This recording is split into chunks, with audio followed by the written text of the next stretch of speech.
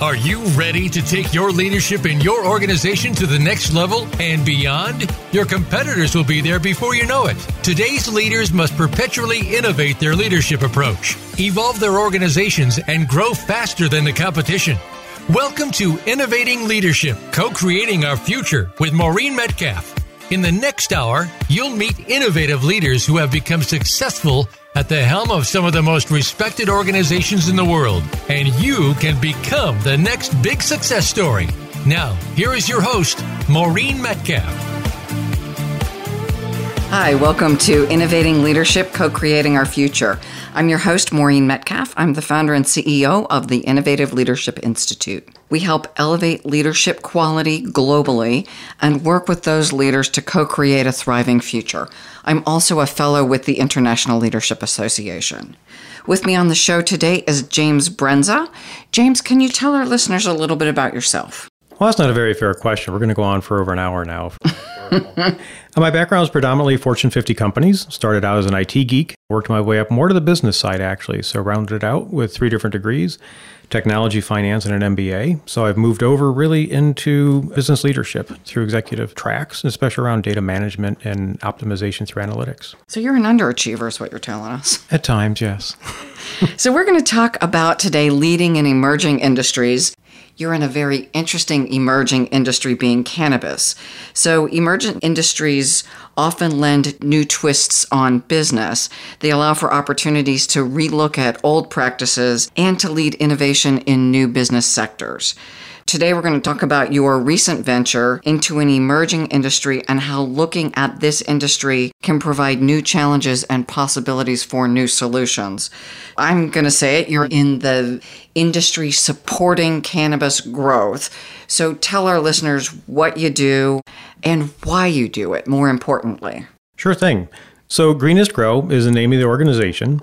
We are focusing on IoT, or Internet of Things. So it's around sensing technologies, automation on controllers, and then really bringing it all together, not as data, but bringing it together to a mobile platform with analytics and automatic decisions, helping people with thousands of plants understand which 5 need attention right now. And why does that make sense in the cannabis industry? Well, it's kind of interesting. So what got us started in this space was an invitation to go look through a commercial grow house. It was actually a legal medical grow up in Michigan, and we were walking through, and it's just an open invitation because I'm a Six Sigma, lean ops kind of guy, and just walking around and started scratching my chin because the guy couldn't get his business to scale.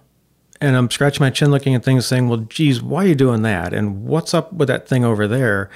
And seriously, that's your best choice for handling that there in the other corner. And just started seeing so many common trends of what I've seen in the past. Again, through Six Sigma, you're looking for staple ops. Through Lean, you're looking for flow and efficiency.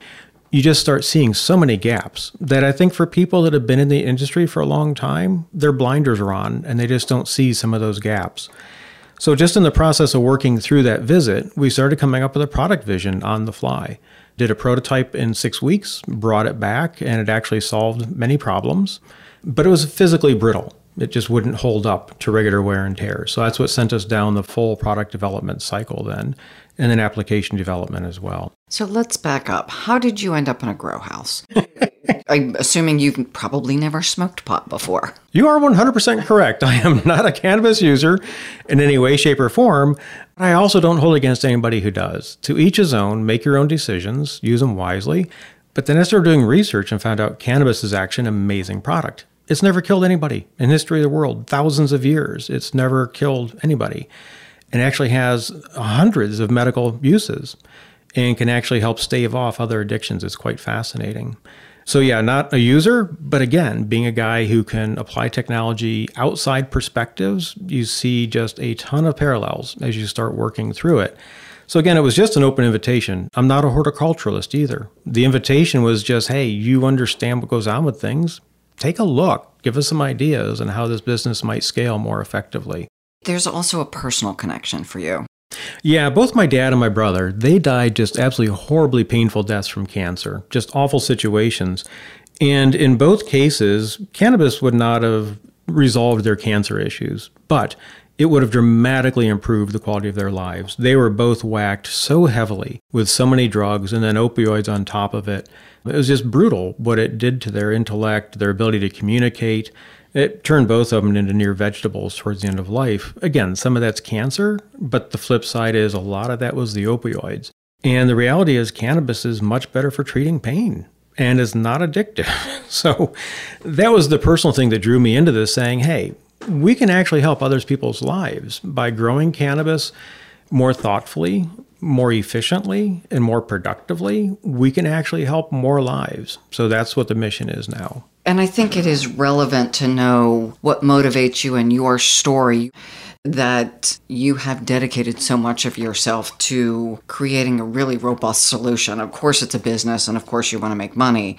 And there is giving other families a very different end-of-life experience for their loved ones than you had with your dad and brother. Oh, if just one person can have a better outcome than them, the past year and a year and a half I've dedicated to this product development life cycle is immediately worth it. What they went through is just brutal and completely unnecessary. So now we can go back to the business side of it. But again, I think it's important to understand what motivates especially entrepreneurs to give the amount of time and energy invested in the product you're investing in. Let's talk about how you add value now with the Greenest Grow technology. Sure. So the big challenge going into this industry is first recognizing I'm not a cannabis grower. I'm not a horticulturalist. You're stepping into environments that really are just not your typical space.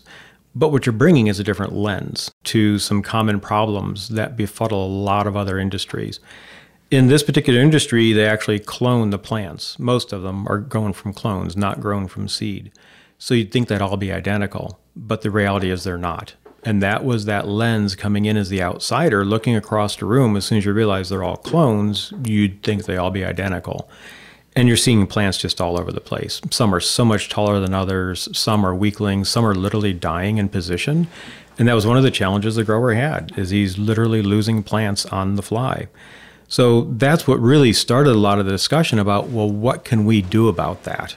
And that's what turned us on to a different level of technology. Again, when you draw from jet engines I've worked around nuclear reactors, you start looking at how you monitor things in other environments. And you realize in this environment, they're barely monitoring. We talk about in jet engines controlling on the fly at the edge of the wing what's going on with the engine at 35,000 feet. In a grow room, they're just treating it as, well, here's 1,000 plants, here's a timer, and let's hope it all works out for them. And the reality is, again, getting back to taking better care of people, they've lost entire rooms of product. And when that happens, an operation can lose six figures literally overnight. We recently visited a grower. They had 3 rooms go out on them due to a blown circuit breaker. They lost $500,000 of revenue overnight.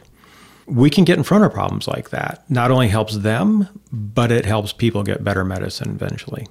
One of the things as I'm listening to you that's fascinating to me is this is a complete divergence with regard to industry, but it's a parallel with regard to Six Sigma, Lean, and using data and analytics to predict and manage a process. Oh, 100%. That's kind of the funny thing is once you learn how to work across industries, it becomes second nature. So you first met me when I was the chief data officer for The Ohio State University, and we were all about analytics. We're all about integrating this data across a university that has over 50,000 students. And how do we just not treat it as data, but how do we treat it as insights?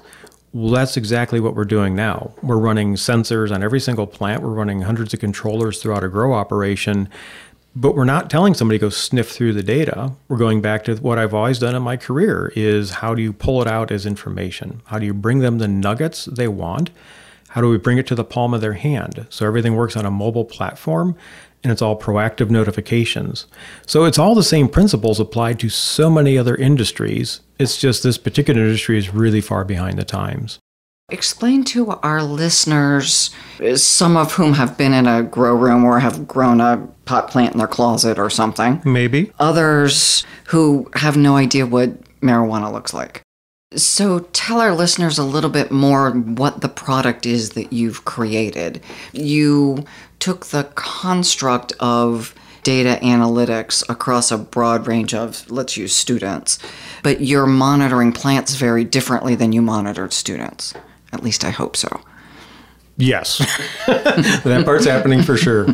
So the difference is, first take a look at the cannabis plant life cycle. So it's cloned, it sits in a very small pot for about 3 weeks or so till the plant starts to grow up. It becomes about a foot and a half tall, and then it goes into a vegetative state. It's right about that time we kick in. So we start monitoring it towards the back end of the vegetative state for another 3 to 4 weeks.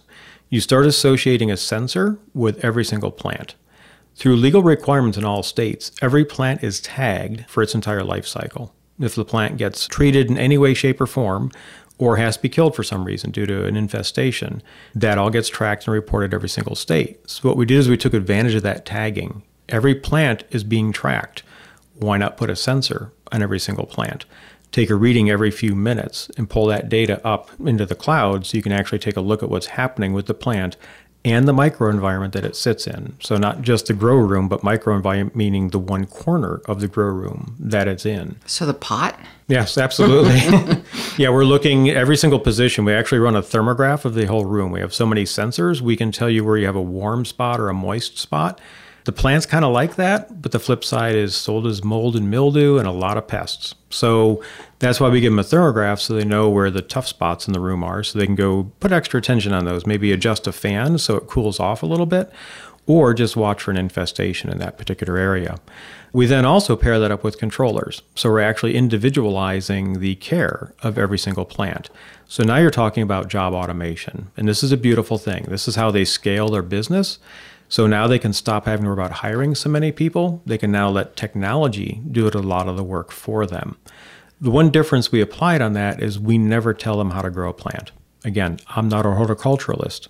I'm not a cannabis kind of guy, but I can help them automate their best possible craft. So I think of my experience doing ERP implementations, and in that there are raw materials, there are processing, and then there is an output.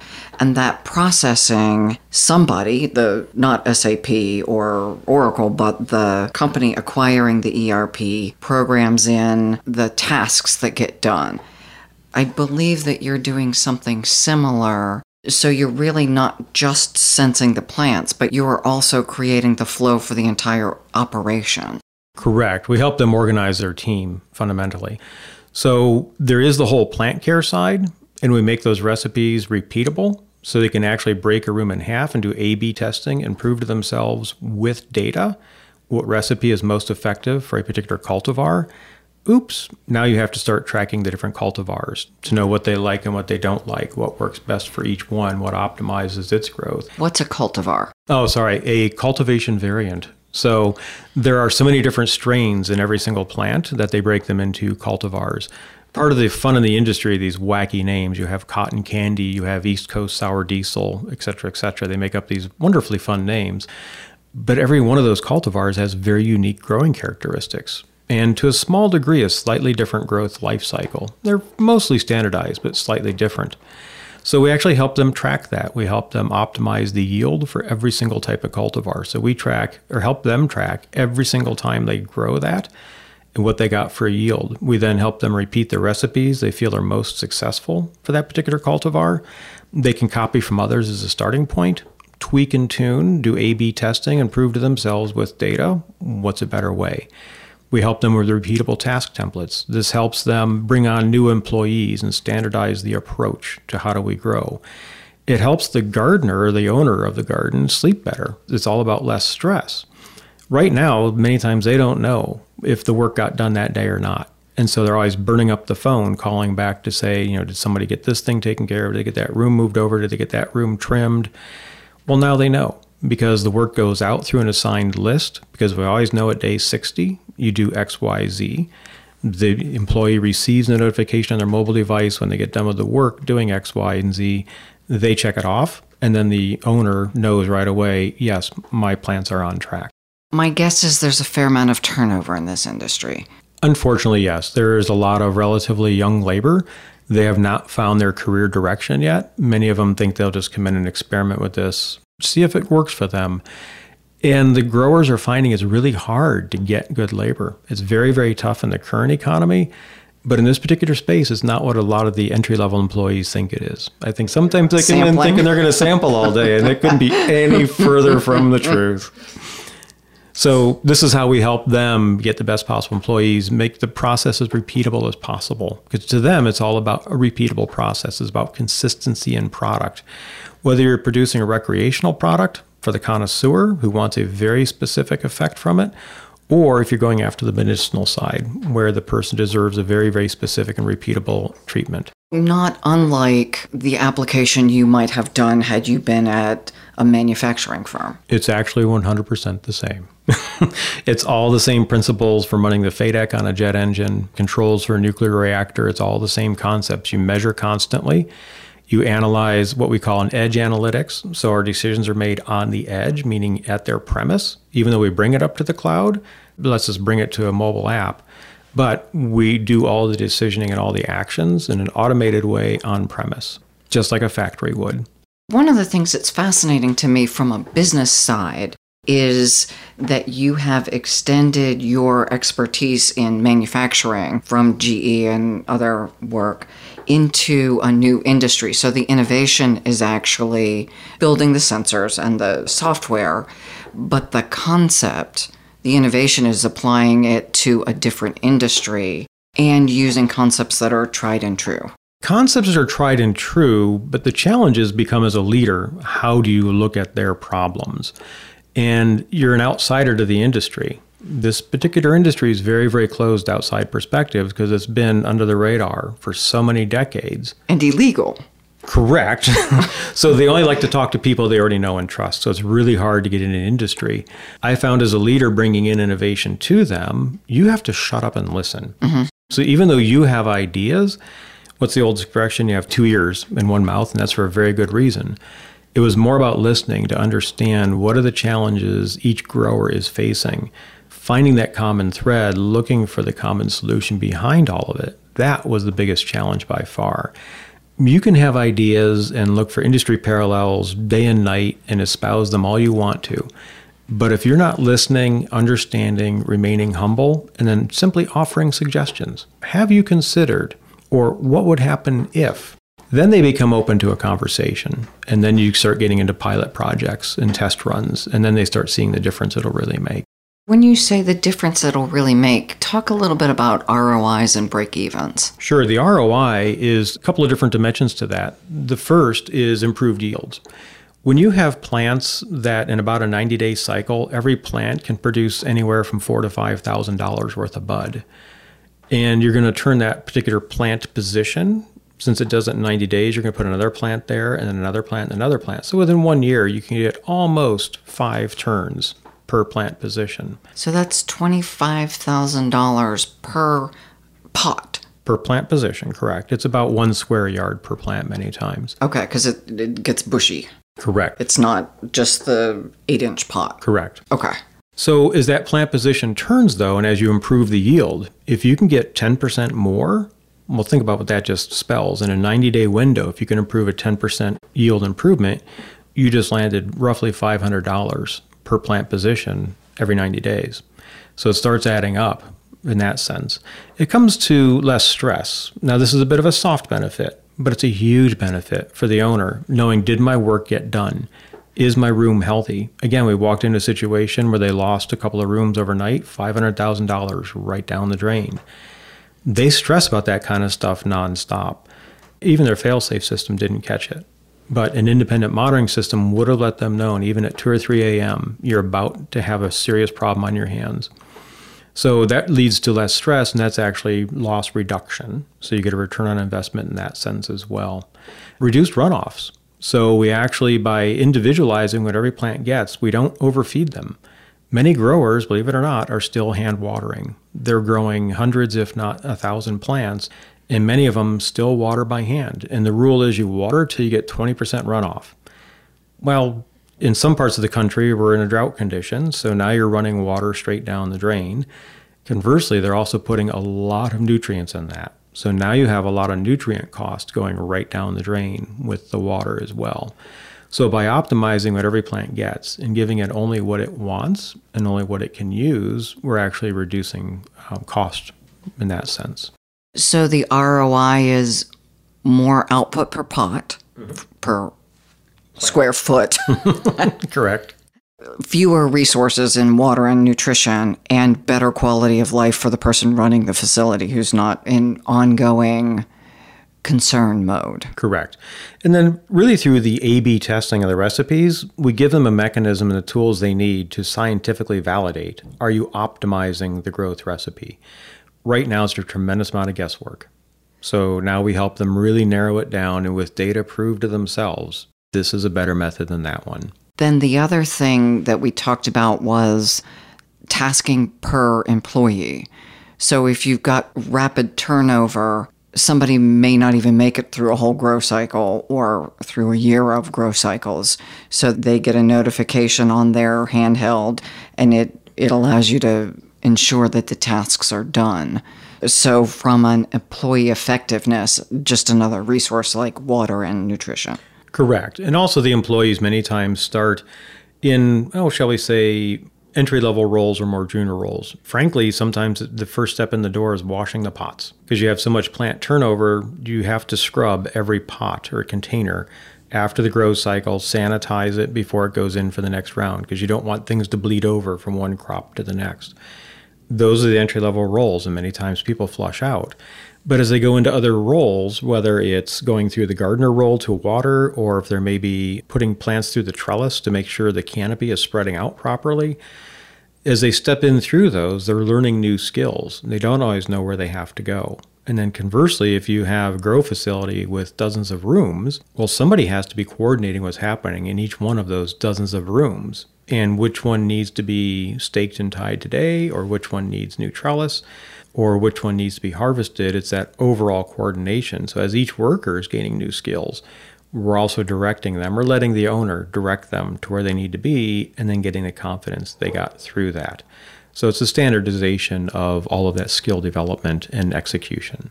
We're back to just like running a manufacturing facility.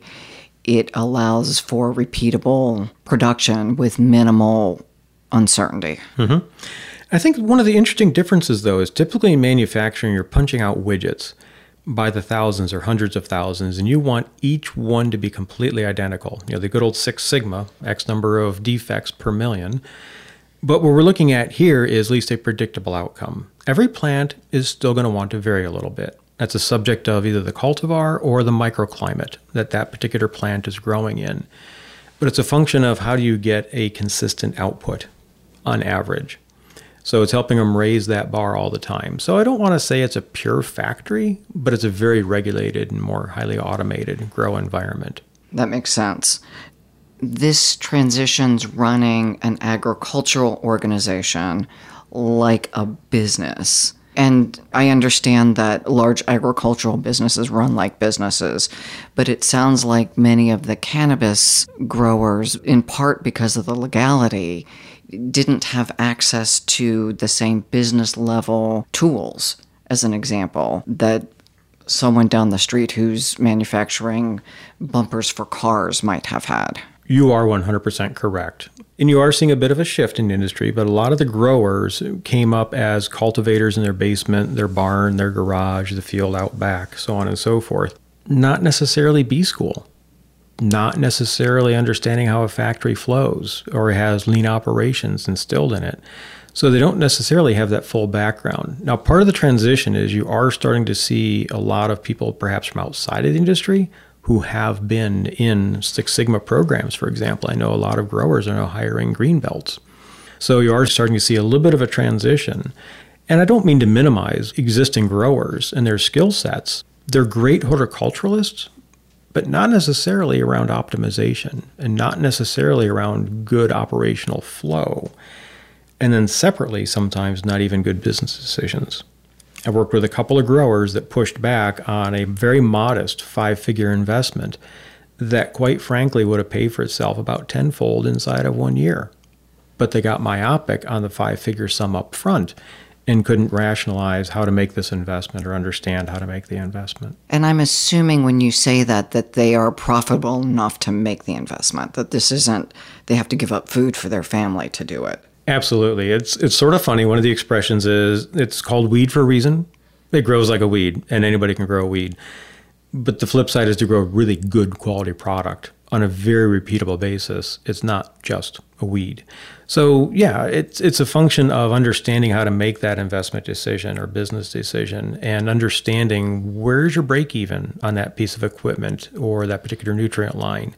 When will it break even? What's the full life cycle for our ROI?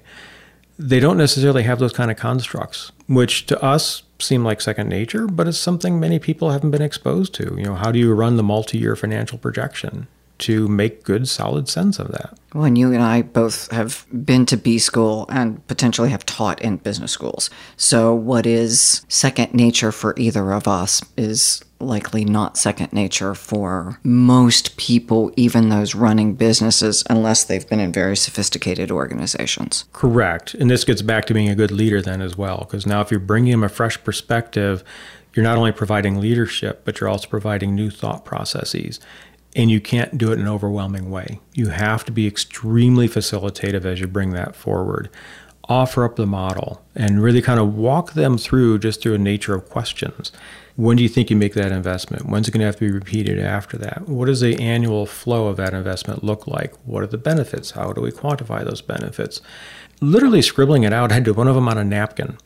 And at the end of the lunch, the guy's like, oh my God, I really screwed up. And again, you want to soften that. This is better information, new way of looking at it. It does appear that this would be a good decision to make. But it can be daunting, and not everybody has that skill set. Conversely, I couldn't grow a plant to full fruition if I tried. Yeah, I'm looking across the room at a fairly sickly little plant that I haven't had very long. Yeah, we can probably fix that, just saying.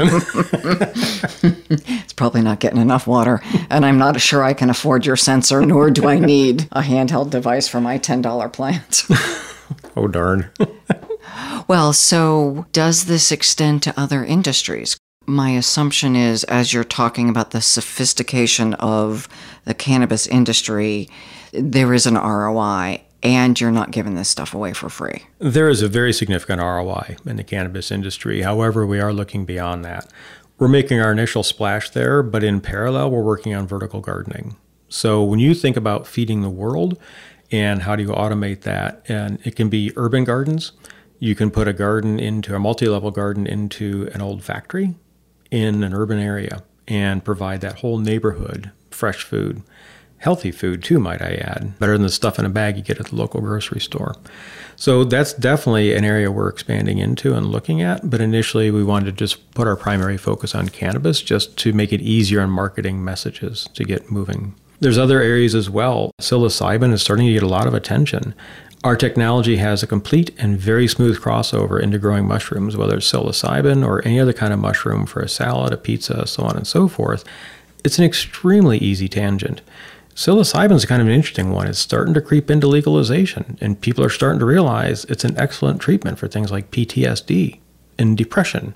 There's a huge future in that particular space, and we're trying to get positioned on the forefront of it, but you have to follow in legally. Yeah. You want to be the first one kicking in the doors because you'll get kicked behind a different door. Well, and I've had these discussions outside of the show, but NPR has done a lot of shows recently with people like Michael Pollan. There's a book, Stealing Fire, that talks about how psilocybin has been researched and used medically. And actually, over a recent trip to visit family, one of my relatives is a therapist, and she was approached about converting part of their office to do psilocybin research. So it does seem to be getting traction, and to your point, brings significant medicinal value at a reasonable cost. It is much less expensive than a lot of the alternatives. Yeah, 100%. And so I think this is one of the challenges we all have, is how do we overcome some of the stigmas? Not everybody who uses cannabis products is a stoner. Not everybody who looks at psilocybin is a big tripper and a hippie just looking to stay, on a trip all weekend and on a whole nother planet. That's not how it rolls. I think we need to roll back some of our perspectives and stigmas and think more open-mindedly. Be open to research, structured research that can prove you've got a valid treatment for PTSD, eating disorders. Just so many different diseases can be treated in a different way. Yes. A third of the population on antidepressants right now. The suicide rate for, I heard yesterday, 22 service members a day kill themselves. The rate of young people's suicide last November of 2020, I think the number was a quarter of the young people had considered suicide in the last month. Now, many of them don't do, so that's the good news, but we have some significant social issues to navigate, and considering options is helpful. Mm-hmm. There's a bright future for a lot of these more organic treatments that, quite frankly, don't carry near the excess baggage that you get with a lot of the heavy pharmaceuticals. But they just require more research. You know, there's something else that's interesting to me is we as leaders of organizations are going to have to navigate a much higher level of complexity than we have in the past. Our brains are adapted to a certain set state. How do we elevate the ability of our brains to take on more uncertainty, more change? And again, this is getting off topic for sure, but it does tie back to the psilocybin conversation. I don't know about cannabis. I am far from a researcher here, but it does link to conversations I've had even just in the last few days about how do we elevate what our brain is able to do and tie it to then what our body is able to do so that we can handle the stress that all of us will continue to face in our lifetimes. So as I look at some of the research and publishing you've done around the Leader 2050, and what are some of the key traits for leaders of the future, there are three that just immediately jump right off the page when I think about that particular question. And the first is the unwavering commitment to doing the right thing. Fundamentally, again, getting over how we associate certain substances with certain classes of people. Mm-hmm. Look at the bigger picture. Look what you're trying to solve. If it's suicide prevention, if it's overcoming eating disorders, improving the quality of people's life, even if it's end of life, understanding what it is you're trying to work towards first. So you're not just enabling stoners. That would be questionable. But the flip side is what you're trying to do is the unwavering thing, which is making people's lives better, one step at a time. So as leaders, I think the first thing you have to do is set your compass in the right direction. The next is being a 360-degree thinker. You have experiences, you have expertise, you have perspectives from other things you've seen and done. How can you pivot them over to the new space in front of you to help other people see that parallel? Which you've modeled beautifully here. Well, we try, thank you. But, how do you find the parallel and be open for other people's inputs? Part of that 360 was shutting your mouth and listening first. Seek to understand before you jump into action. And my guess is when you first started this venture, having known you for a while, you didn't say, oh, I want to just go help cannabis growers. That was a long journey for you. It was a huge journey. Nothing against people who use cannabis, but in my own head, I associated most cannabis users with stoners. It was just sort of how I was raised. It's sort of how I've always rolled. Not holding against people, but just being very close-minded. You don't need these kind of things in your life. What are you thinking? And then realizing later through just a little bit of research, it's like, oh my God, we are really holding back a great medicine. And frankly, through some really poor legislation and lobbying, we're holding back a great hemp fiber solution for plastics, for wood, for construction, for paper. Just so many things can be broken loose out of the exact same plant family. But at the moment, we have to hold it back because we're not thinking holistically. Getting back to your third question, then the last part is intellectual versatility. And I think that's what you sort of branched off into a little bit, is being willing to look at a new space through a new lens and apply what you think or what you know or are willing to question, and then bringing others along with that journey. So just be ready to branch out, I think, is the big message for leaders in the future. Let's hit a couple more because I think they all apply. And honestly, I think you are a really good example of making that journey with some bumps. And you've said some soul searching. This wasn't a natural transition. And so as leaders are thinking about where they are closed-minded or where they have opportunities that may not seem comfortable, and we're all facing things where we are not comfortable, let's talk about professional humility. Yeah, I've had my tail handed me a few times when you work with some of these growers.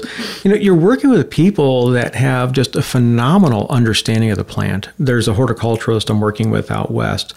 The guy started out in plants and shrubs in high school, flowers, the local greenhouse, and he's been a horticulturist for 15 years. It is crazy how he can read leaves, literally read the leaf walking by in a plant and tell you exactly what it needs. And he's not just making it up as he goes, because his peers will come back and independently verify exactly what's going on with the plant. It's just really nuts. And it's just that understanding of, I'm not at that level. I'm probably not going to get at that level, but I can work with someone like that and help them understand how to extend that skill to other people and how to scale and automate for a more consistent output. So that takes us then beautifully to innately collaborative, pulling input from people with very different perspectives. They don't see the world like you do. They have had incredibly different life experiences in some cases. And because you are the one facilitating the transition, you're having to, as you did with the entire company, create a solution that didn't exist, actually build hardware, write software, merge things together, bend things, and create chips.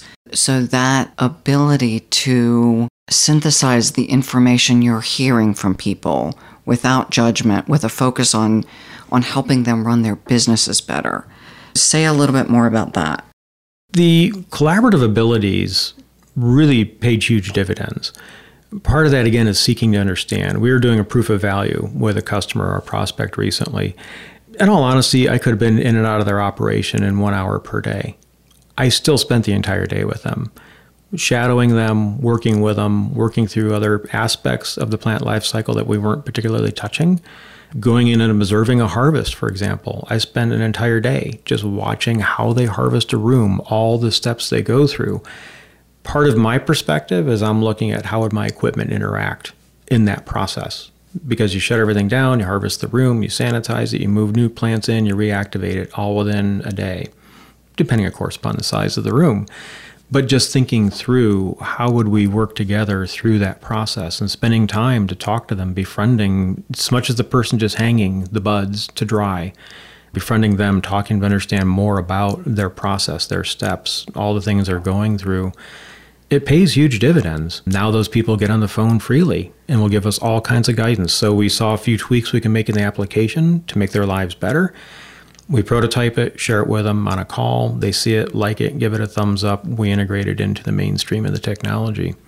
So it's that ability to constantly be open and work with anybody. Keep your guard down. You're not the expert. You don't have all the answers. The beauty of it is you don't need all of the answers. You just need to help bring all the pieces together. You're more or less the facilitator of success. Even if it's not your own success, you're just the facilitator of success.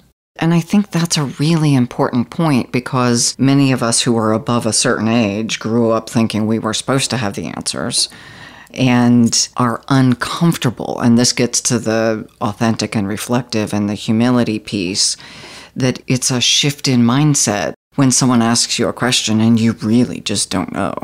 Yeah, so it was really interesting in my early days of consulting. I worked with small business owners, and it was just scary. They think they knew all the answers. And I kind of get it. When you grow something from the ground up, you're sort of the expert, and everyone just needs to march the way you march. But it was eye-opening for me to realize there are different ways of approaching things. And that's always in the back of my mind, is realizing I don't have the answers. It's time to learn more. It's a bad day when you don't learn something. It's interesting, having known you for years, you're also evolving through this process. My perspectives have shifted, yes. Getting back to just cannabis specifically, I have a brother who deals with addiction issues. He has since high school, continues to have addiction issues to this day. And one of us is bald, the other one doesn't have that particular gene, but it gives you a clue as to how many decades it's been. And it was really eye-opening as I reflected back on what we wanted to accomplish. It's about improving lives, like my dad and brother. Mm-hmm. But conversely, looking in the mirror and making sure I'm not just enabling other people with addictions. So that required a lot of soul searching to understand how are you helping some but not hurting others. That leads into the question of then highly authentic and reflective as another one of the leadership qualities. Tell us a little bit more about your process, and thank you for sharing more detail about your personal life and your family. These people are precious to you, and it informs the person you are and the decisions you make and how you live your life. I think a lot of it comes back to knowing your own true north, following your own compass and know what your personal objective is. In this particular case, realizing I had the opportunity to improve other people's lives and keeping track of that as the sole point of focus. And then starting to explore your own feelings, to understand, okay, again, getting back to am I enabling other people? Am I providing a gateway drug, or am I, at least not providing, but am I endorsing a gateway drug? And realizing, a little bit of research, you find out some of the biggest gateway drugs are nicotine and caffeine, not actually cannabis. It's not really a big gateway drug, which is sort of enlightening to say the very least. So it's that level of soul searching to understand, okay, what do I stand for? Why do I stand for that? And is what I'm working on a conflict? Because quite frankly, I couldn't look at myself in the mirror every morning and continue to work in a direction that is a true conflict to my values, which would be to help other people. So I hear personal growth, changing how you see things, and letting go of views that you've held for 40 years. Oh, without a doubt. I actually went on a bit of a binge for a while, actually studying addiction. Again, getting back to, am I enabling other people? So watch an entire series and continue to pick up new episodes on it about what causes addiction to many of the different drugs out there that addicts are attracted to and keep reverting back to. It's become a bit of a journey for personal growth to understand more about that space. I'm not sure it's anything I can personally solve, but it has given me more compassion towards one of my brothers, without a doubt. And that in and of itself is a nice side benefit. We call that a win, yes. So I'm going to go through the list then, because we've gone through kind of in a conversational order, professionally humble. And I hear a lot of humility and a lot of personal change. I'm glad you're hearing that, because that's one of the big things I focus on. I can't solve every problem. I'm not an expert in hardly any particular field. I'm more of a generalist. And to me, the value I bring is understanding how to pull all those pieces together and involve the right people at the right time with the right skills. So I'm glad you're picking up on that vibe. It's a good thing. Second, then, I'll say is innately collaborative, because that's where you went. Mm-hmm. Third is 360-degree thinker, that you are using everything you've learned from across your career and bringing it to bear on this specific problem. And also then I heard tangential, hemp, paper, plastics, wood products that you are pulling in beyond what you're doing with more efficiently growing cannabis to looking at the broader industry, and also psilocybin and food mushrooms and vertical gardening. Again, looking at the broader system. And as a business owner, also saying, we got to run a business. That's actually one of my biggest challenges, is how do I keep the focus on getting this business to scale and move forward? There are so many things I would love to be working on. When you look at hemp specifically and what you can do with the fibers, 4 to 6 times more productive per acre than trees. They do it in less than 6 months versus 6 years. There's so much that can be done in that space. But again, at the moment, I have to challenge myself, limit my focus, realize this is the part of the business that has to scale and move forward first. Some of those other areas of interest, I'm not sure going to reach full potential before I'm gone. But the flip side is getting it started in the right direction to help other people in the future is really where it's at. And I think a big advantage there is food production. And that's a fairly easy pivot for where we're at. One thing at a time, get this piece self-funding, and then we move on to the next one. And I think helping people eat healthier food, especially in the food deserts that we're dealing with, will be huge. Well, and the other is, as we enter into more severe climate events, how do we ensure populations in parts of our country and also Africa and other countries that have even bigger issues? How do we ensure people don't just starve to death? That's going to be a huge challenge. And frankly, I think indoor agriculture handled vertically is going to be the winner, because it's a more controlled environment. You can get more consistent yields all the time. and you're going to have better use of natural resources that you can reclaim and recycle. So this solution will solve potentially some serious ecosystem issues for humans. We're pretty sure it will, one step at a time, but the early evidence is there that yes, it's going to be able to make a huge difference. And not that cannabis doesn't help humans, but larger systemic food. Correct. I think the food supply is the part that ultimately needs to be solved. The revenue profile and the market opportunity on this one, cannabis specifically, it'll trigger enough that can be reinvested into other spaces. They're fairly easy pivots, but you have to get the return first before you can do the reinvestment. Which sounds like basic, again, MBA businessman stuff. You just can't get it out of the blood sometimes. So then one of the ones I don't think we talked about, the only one I don't think we talked about, is able to inspire followership. How does that play in what you're talking about? That's actually another big challenge for us as an organization. We are bootstrapping the company, so we're not taking outside investors at all. We've had some offers, and we continue to just kind of keep them on the back burner. We don't want to wait so long we look desperate, but the flip side is the moment we're doing well. So we've got a team of people that are pulling in and doing all of our app development, all of our engineering. And that is the big challenge of how do you get people to dedicate extra hours away from their family in the evenings and weekends and pull these bits together for us. We are now pivoting into some full-time members as well, and that's going to make it a lot easier for long-term delivery. But inspiring that level of followership, to get somebody to not go out and play baseball with his son. We feel bad about it, but we adapt. He adapts, we adapt. It all happens after 9 p.m. his time, which, as you can guess, is very late in my time on the East Coast. But we make our sacrifices where we can. I think they're very dedicated to the vision of where we're going, and then ultimately the financial rewards. But trying to lay out the vision of where you're trying to go, the impact it can have on society, making sure the team realizes where it's going to go. We also keep them up to date with changes in legislation. So they realize, yes, there is a light at the end of the tunnel, and this time it's probably not a freight train. Then you've got board members, you've got people who are allowing you to pilot in their facilities. So you have a lot of people who you are inspiring. And I realize I'm using the term followership a little loosely, but you're trying to inspire a change in an industry in some cases. Absolutely change in the industry. For me, using that word followership is really hard, only because to me, it's much more collaborative. So to a degree, you got to get the process going. You got to get it rolling.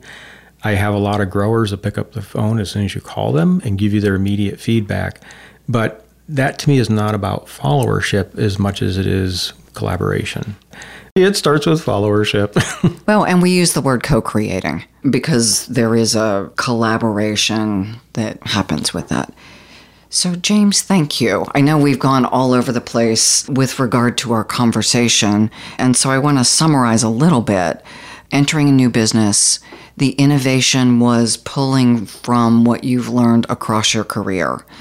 As you did that, it required you to change yourself as the entrepreneur starting the business, as the primary stockholder, that you needed to do a significant update in who you are. And also, some was updating, some was finding true north a little differently than you did when you worked at a university or IBM. Second, I just really appreciate that we're connecting this to, one, what are you doing as a leader? And two, thinking about some of the bigger social issues that I realize aren't ours to solve during this hour, but a lot of us as leaders are really thinking about them. So where would listeners find you and find more information? My favorite hangout is LinkedIn. I'm always on LinkedIn. My profile is out there, and usually just reach out and say why you want to connect, and I'm pretty open about connecting if there's a good professional relationship there. The other one is our website, greenest-grow.com. Lots of good blogging content out there about our thoughts around technology. A lot of that bled into team leadership, and our innovation process is out there as well. It's a 5-part series that talks about that, so I always welcome connections on that. And lastly, on our connection page, someone can grab onto Calendly and set up a time and talk, and I'm more than happy to do that. Readily available. Great, thank you. I love to collaborate, you know that. So thank you. And I want to thank our listeners. I realize this is a slight variation from some of our shows with authors giving a how-to. It's more of a case study of someone who is living this rather than writing about it. And I think in a way that I really admire. So for our listeners, I hope you have learned a little bit more about leadership, about innovation, and have taken away something that you can implement in your lives that will make the world better, as James is doing in his. So thank you for listening, and please like us, follow us, and share our content.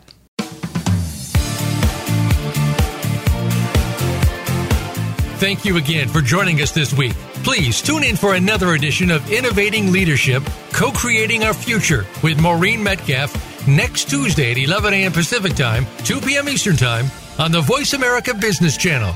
We hope you'll join us then and have a great week.